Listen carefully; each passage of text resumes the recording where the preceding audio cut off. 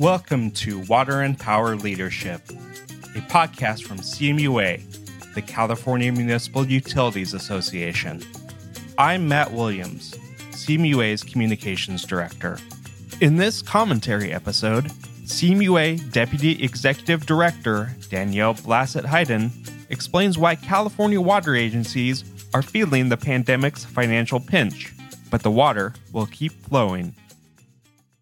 As the COVID-19 pandemic continues to worsen, it's more important than ever that all Californians have reliable access to clean, safe water.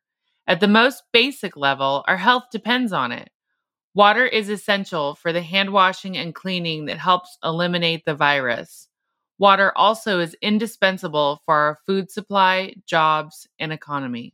Remote work, social distancing requirements, and quarantine employees mean that more staff resources and more money are required right now to operate water treatment plants and other critical facilities. At the same time, many water agencies are collecting less revenue than before the pandemic because some households are struggling to pay their bills.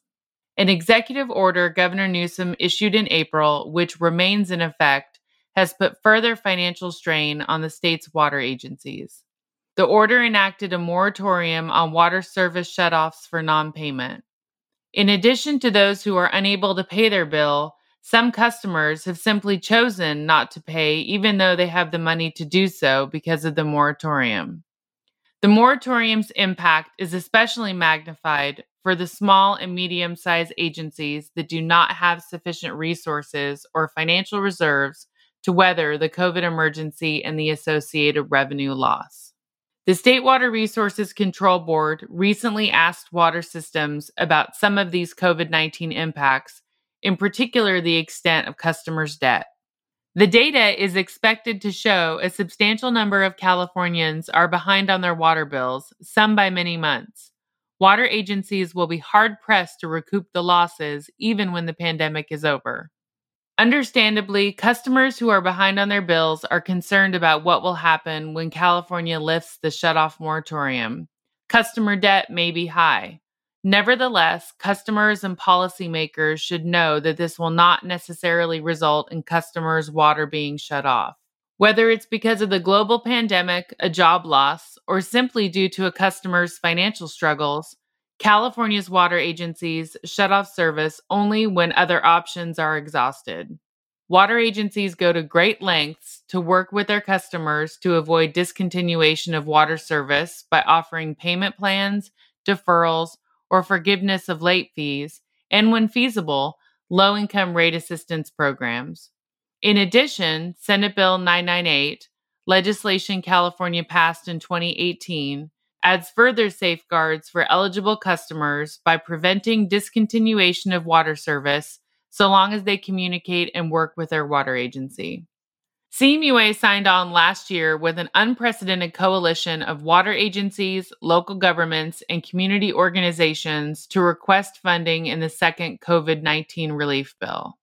We are grateful the bill President Trump signed on December 27th includes $638 million for a low-income household drinking water and wastewater emergency assistance program, which is intended to reduce arrearages and rates for low-income households.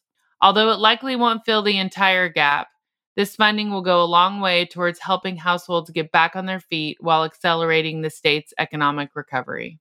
It will also protect California's long-range environmental goals because when a water agency is forced to dip into its reserves to cover lost revenue, it must shelve or delay other necessary initiatives, such as projects that support climate change adaptation or modernize infrastructure. It also could force lower credit ratings and higher borrowing costs, which put upward pressure on customer rates.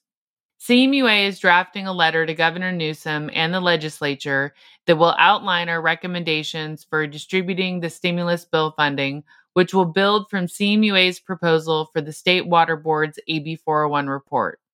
Because the funds will go to water agencies, it's critical for CMUA to be involved in the conversation on behalf of members. Amid these unprecedented times and challenges, water agencies remain dedicated to serving customers now and in the future.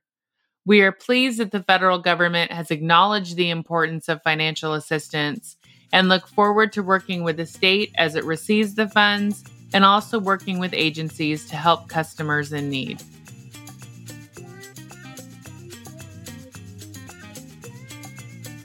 Thanks for listening to Water and Power Leadership, a CMUA production. Please consider subscribing or writing a review. We'd really appreciate it. Until next time, I'm Matt Williams for CMUA.